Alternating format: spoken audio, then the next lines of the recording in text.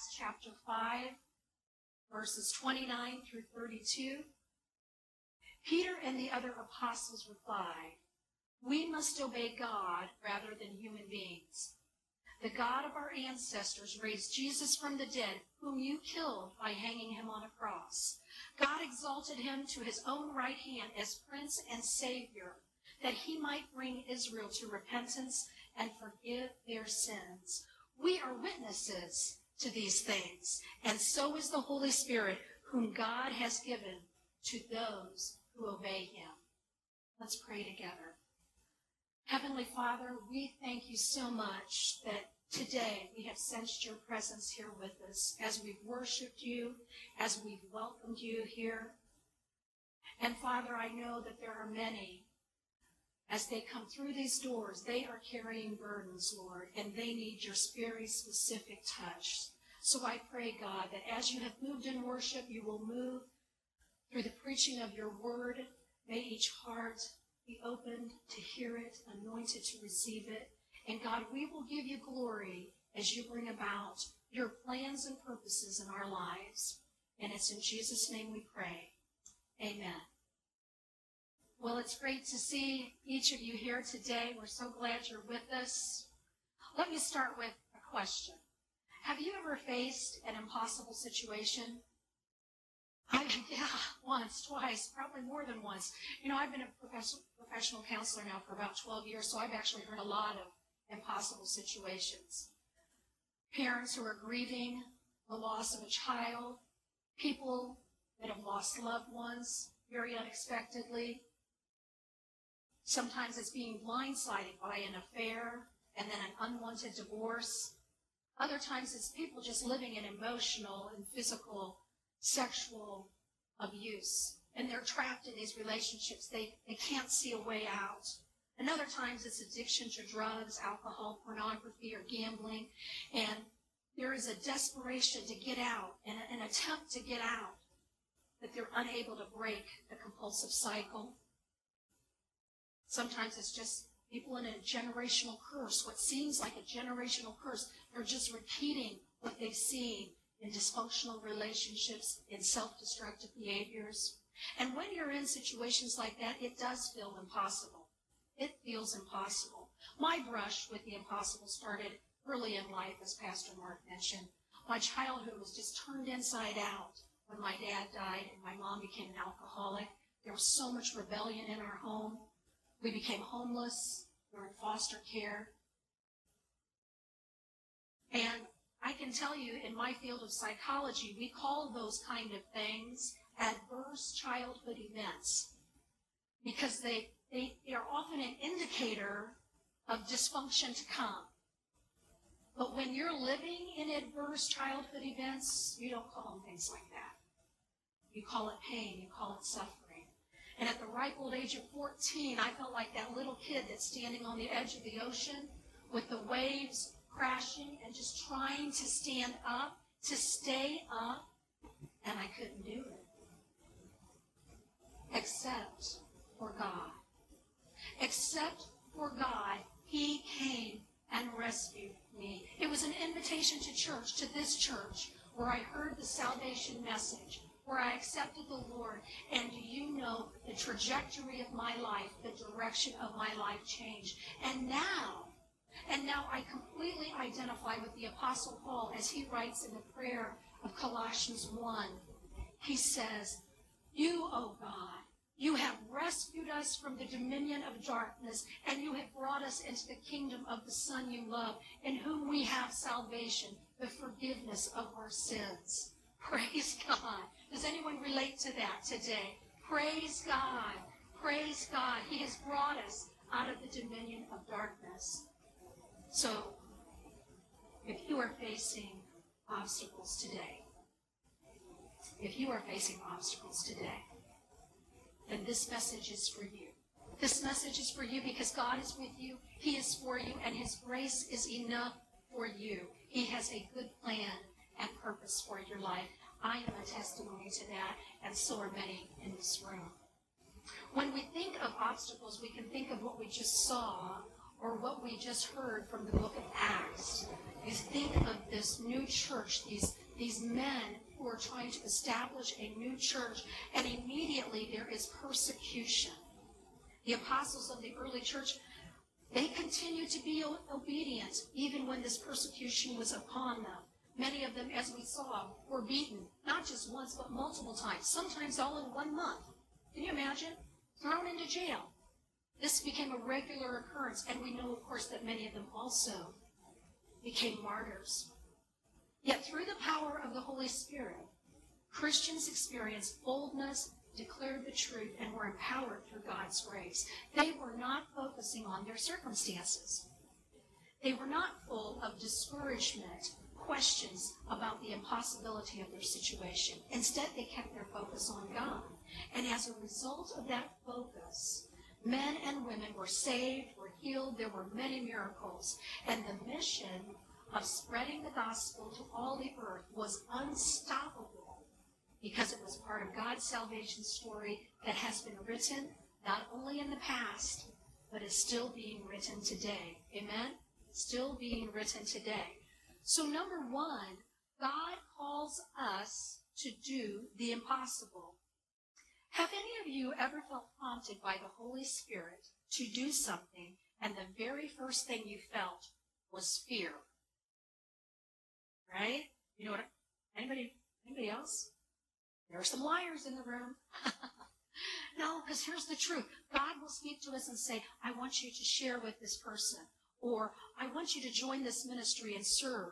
Or, I want you to give this offering. And immediately you just feel fear.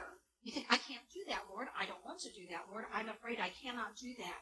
So there's this kind of a paralyzing effect of hearing the voice of God but not being able to act on it. 2 Timothy 1:7 says, God has not given us a spirit of fear, but of power and of love and a sound mind. God knows that our fear will not get us through danger. Our fear will not get us through danger, but love does, and a sound mind will, and courage can. Courage, after all, is not the absence of fear. It's the will to persevere, to keep pushing through, to hang in there, even in the midst of opposition.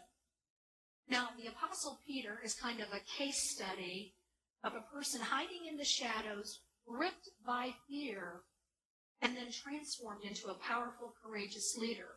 If you ever want to do an interesting Bible study, look up Peter, because he went through not just one or two transformations, he went through a lot of them. When Jesus first recruited him to be a disciple, here's Peter. He's a rowdy, rough fisherman. I imagine his talk was a little rough. Certainly what's recorded in the scripture indicates that he was kind of full of himself, kind of arrogant, very bold, very boastful, and he was even that way after he'd been with Jesus for 3 years. When the Last Supper happens, imagine you've been with Jesus 3 years, you're sitting around the table, and he announces, I'm going to be crucified. I have to leave you. I have to be crucified. I'm going to die for mankind's sins. Well, Peter heard that and immediately jumped up and very boldly announced, Lord, I will go with you. I will go to prison for you. I will die with you. He's so bold. He's so ready to lay it on the line. And Jesus, who knows all of us, sees right through that statement. And what does he say? He says, Peter, before the rooster crows, you're going to deny me 3 times. Ouch! That's a rebuke, friends. I don't know if the Lord's ever rebuked you, but that's a rebuke. He was telling him, I know what you're going to do. You're not going to be this bold man you say you are. And in fact, as the night went on, Peter did deny him. He did deny the Lord. He went and hid. And then when Jesus was crucified, he was still hiding. When the resurrection happened, Peter was so filled with shame. I don't know if you've ever had a touch of shame on your life where you feel like the Lord wouldn't even want to be in the same room with me. That's what Peter was feeling. So consumed with fear and with shame. And the Lord reached out to him in love and forgiveness, and not only forgave his sins, but he restored him to ministry. And what we are seeing here in Acts, we see Peter on fire. The Holy Spirit comes. Peter is emboldened. He is ready to do what he once said he would do. He is a man who has been changed. So think of the bold words that he spoke. We must obey God rather than human beings. That's not a fearful person. That's somebody who's ready. Somebody who's ready.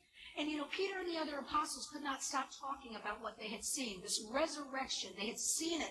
They had heard it. They knew that this is what the Lord had done. And now they were going forth to proclaim this message. They were empowered to speak about it. And here's the point of application for us today. What are we compelled to declare? We heard what the apostles were inspired by, this truth of the resurrection. That was their truth. They were going forth and proclaiming it. What are we proclaiming? Who or what are we listening to that influences us the most? I must confess to you, myself included, we must be among the most distracted generation that has ever lived. We have so many voices coming at us, bombarding us all the time, demanding our attention, that, we as human beings, even one-on-one with one another, we have a hard time connecting sometimes. I don't know the last time you went out with a friend or a family member, had a meal, maybe coffee, that somebody wasn't distracted by a buzzing or a beeping or something coming over the phone. Am I right? Yeah, we are incredibly distracted. But do we take time, friends, to turn off those distractions, to invite the presence of the Holy Spirit to lead and guide us daily? I love it that Pastor Mark almost always ends the service by that prayer for all of us. May we be led daily by the Holy Spirit. May we seek his guidance daily. But it's not enough that he prays that for us. We need to be doing that. Some of us wouldn't think about going to school or to work or wherever we go, whatever we do, without checking Facebook, Twitter, Instagram, maybe the sports, maybe the headline news. We've got to find out what's going on in our world, right? We need to know. I'm not saying that's bad or wrong. I'm just saying that's what we do, because that informs us a lot about who we are and what's going on in our world. But what about checking in with the Holy Spirit? What about taking that time to make sure you know what the Holy Spirit has for you this day? Who he wants you to speak to, how he wants you to be in your world. We've got to take that time to check in with him, because that's where we find obedience. When we're checking in with the Holy Spirit, he's not going to lead you astray. He is not going to lead you astray. And we can see how this applies to us as it does in this passage. We have to desire God. We have to be obedient. And then we are empowered then to walk with God's plans. God does the impossible, friends. He does the impossible through obedient people led by the Holy Spirit. So if you want to be a part of seeing God do impossible things, plug in to him. Number 2, God empowers us to be unstoppable. The more resistance, threats, and violence that came to Peter and the apostles, the more unstoppable they became. Now that seems a little illogical, doesn't it? You would think that as they kept getting beat, as they kept getting thrown into prison, they would say, okay, I think I've done this enough. I'm just going to go live in peace. That would be probably most people's fleshly response to such oppression. But that's not what happened. The early church, we know, grew exponentially when it was being persecuted. It grew tremendously during times of persecution. And many Christians, including people in this room, would probably be able to testify, as I can testify, that God will often bring us through difficult, even terrible circumstances that are impossible to face on our own, so that we can learn dependence on God. Is that true for anyone here? Everything has to be stripped away. When we depend upon ourselves, we rely upon ourselves, it usually does not work out very well.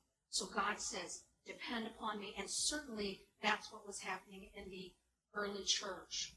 I'm going to digress for just a minute because I want to tell you a little bit about one of my favorite Christian heroes, Corrie ten Boom. Many of you have probably heard her name. She was an incredible Christian woman, a Dutch Christian woman who was single all of her life. She lived a life of tremendous service as she served not only her family, but her community, and most importantly, the Lord.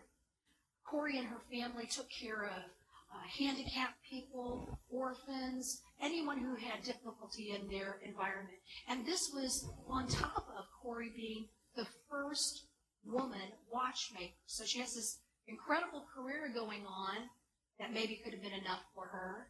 But no, she was doing all of these other wonderful things for God's glory. And then World War II broke out. And the Nazis, of course, the Germans were looking for all the Jews in Europe so that they could persecute them. And the ten Booms took in Jews into their home. They built a little hiding place in their house. And thousands of Jews were able to stay alive because they fed them and they clothed them, and then they provided shelter for a temporary time until they could get them to a safe place. Well, once they were discovered, her whole family was arrested. They were arrested. Corrie and her sister Betsy were taken to one of the worst concentration camps. And friends, I can tell you, the worst American prison would look like a country club compared to what these people suffered. They were stripped naked, they were beaten, they were starved, and they were worked to death. And Corrie ten Boom is in this environment, in this darkness, and her sister is now dying in her arms just a few days before the war is over. And Corrie ten Boom says, there is no pit so deep that God's love is not deeper still. I don't know about you, but that just doesn't add up. How do you say that when your sister's dying? How do you say that when you're covered in lice and everything's horrible? But she knew this big truth, that in the darkest place, God is still light. She knew that. And she saw in all of this mess going on in her life, she was able to pray with women. She was able to share the gospel that had been a part of her heart, her life, her outreach, her entire life. She never dreamt she would end up in such a dark place, but she did. And she shone God's light. So in that place of oppression, the message of God was still unstoppable. Corrie's story, then, friends, is one of the continuing stories of the unstoppable empowerment of God in obedient people. And we see that same thing in Acts. It's an unstoppable power following Pentecost. When the Holy Spirit came, Peter and the apostles went out with boldness. They're proclaiming this message in Jerusalem, as we saw in the video clip. Their words did not go unnoticed. Both political leaders and spiritual leaders wanted to kill the apostles. These were not vain or empty threats. They had the power to do this.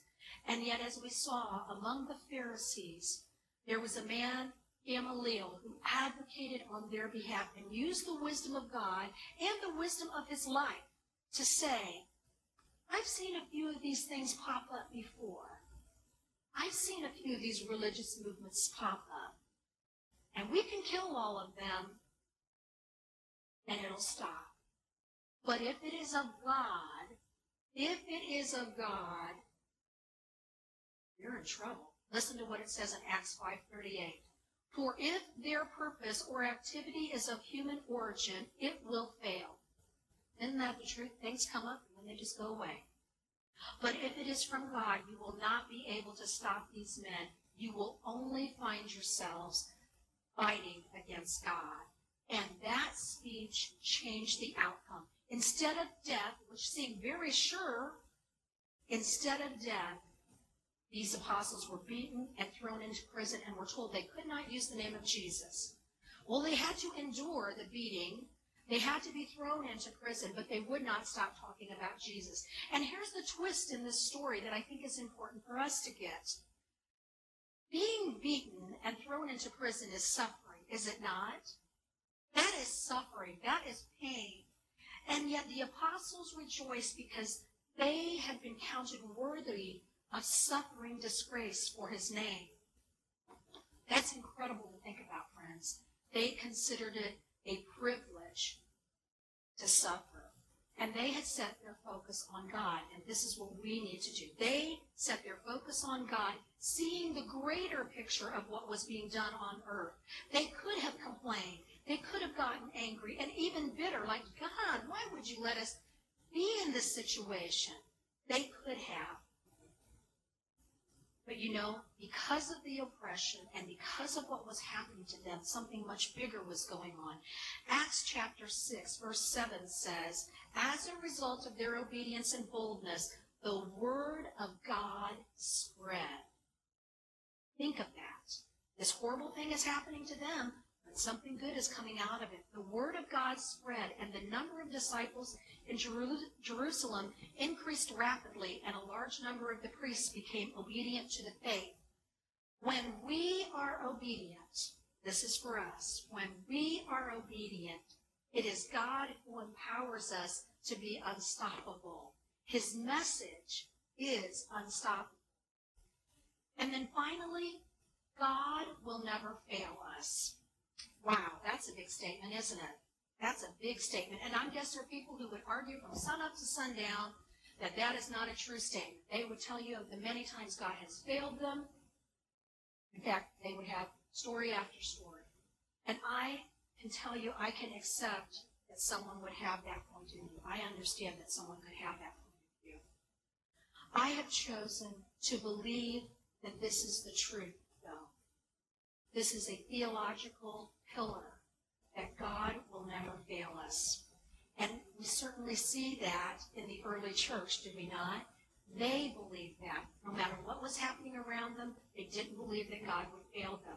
And they learned quickly not to rely on themselves, but that because in their own power, they could not start this church movement. In their own power, they could not do it. They needed the supernatural touch of God and the empowerment of the Holy Spirit. And among the apostles of the early church was a man named Stephen. He's described in Acts 6:8 as a man full of God's grace and power. He served the people and performed many, many miracles. He preached with such authority, under such an anointing of the Holy Spirit, that when he shared, even those who were in opposition to him could not argue with him. He was that anointed of God. Well, he was bold, he was empowered, and he was doing God's work. But when the members of the Sanhedrin actually heard him themselves, they became furious. A mob broke out. There was rage. They actually rushed him, drug him out to the edge of town, and stoned him. Can you imagine? Can you imagine doing the work of God, being totally blessed in what you do, and then suddenly in an instant, just like that, in an instant, you're facing death? Acts chapter 7 tells us that Stephen was the first martyr for the gospel. And it says that Stephen, in the very act of being killed, looked up to heaven and saw the glory of God. He went on to pray, Lord Jesus, receive my spirit. And then he fell on his knees and cried out, Lord, do not hold this against them, echoing the very words of Jesus from the cross when he was dying. So in the midst of being put to death, in the midst of dying, Stephen still had the story of God in his mind. Now, friends, that is a deep belief. That is a deep conviction. He chose to set his eyes on Jesus, and he released his murderers by forgiving them publicly, and then somehow he understood that even while he was dying, there was an opportunity for God's glory to be made known. I don't believe it was God's will that Stephen died that way. I don't believe it was God's will that he be killed. But God was able to use the story of Stephen to inspire others. One of the results of his death was that Christians scattered. So everything that we've been talking about so far, and it was all happening in Jerusalem among the Christians there. When this happened, when this man was killed publicly, the Christians, who had just been believers for a short time, they dispersed. They went to Samaria, and they went to Judea. They moved out and about, and in doing so, they fulfilled Christ's prophecy that this is what was going to happen, that the message was going to go forth, not just in Jerusalem, not just in Judea and Samaria, but to the uttermost parts of the world. And here is an important footnote to this story. The impact of Stephen's life did not end at his death. Acts 7 tells us that there was a young man there named Saul who was hanging out in the back holding the cloaks of the guys that were throwing the stones. Now, I say that because it's just so strange to me, but understand this was kind of entertainment back then, right? This was public entertainment. Someone's getting stoned on the edge of town. Oh, I want to go see. So here is Saul, and when he sees what's happening, he becomes passionate about making sure that these Christians are stopped. He does not want this church to grow. And so he becomes one who's out persecuting all these new Christians, traveling around, trying to find them. Saul is hunting them down. He became a Christian hunter.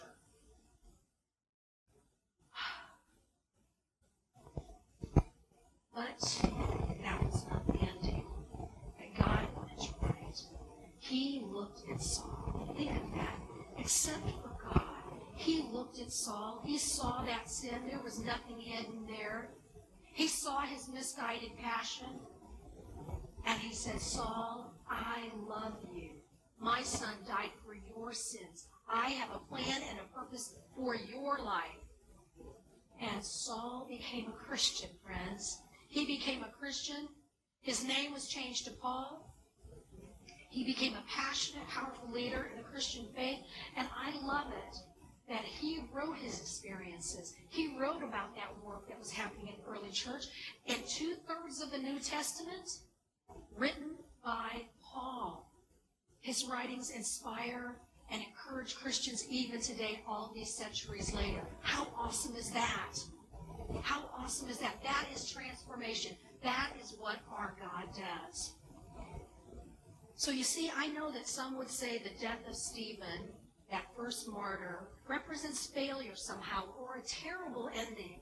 But those who see it from God's perspective see how God used it to bring about exponential growth, expansion, and influence of the early church. What seemed to be an impossible situation and an abrupt, tragic ending became the beginning of new life and the pathway of salvation of countless souls, including mine and yours today.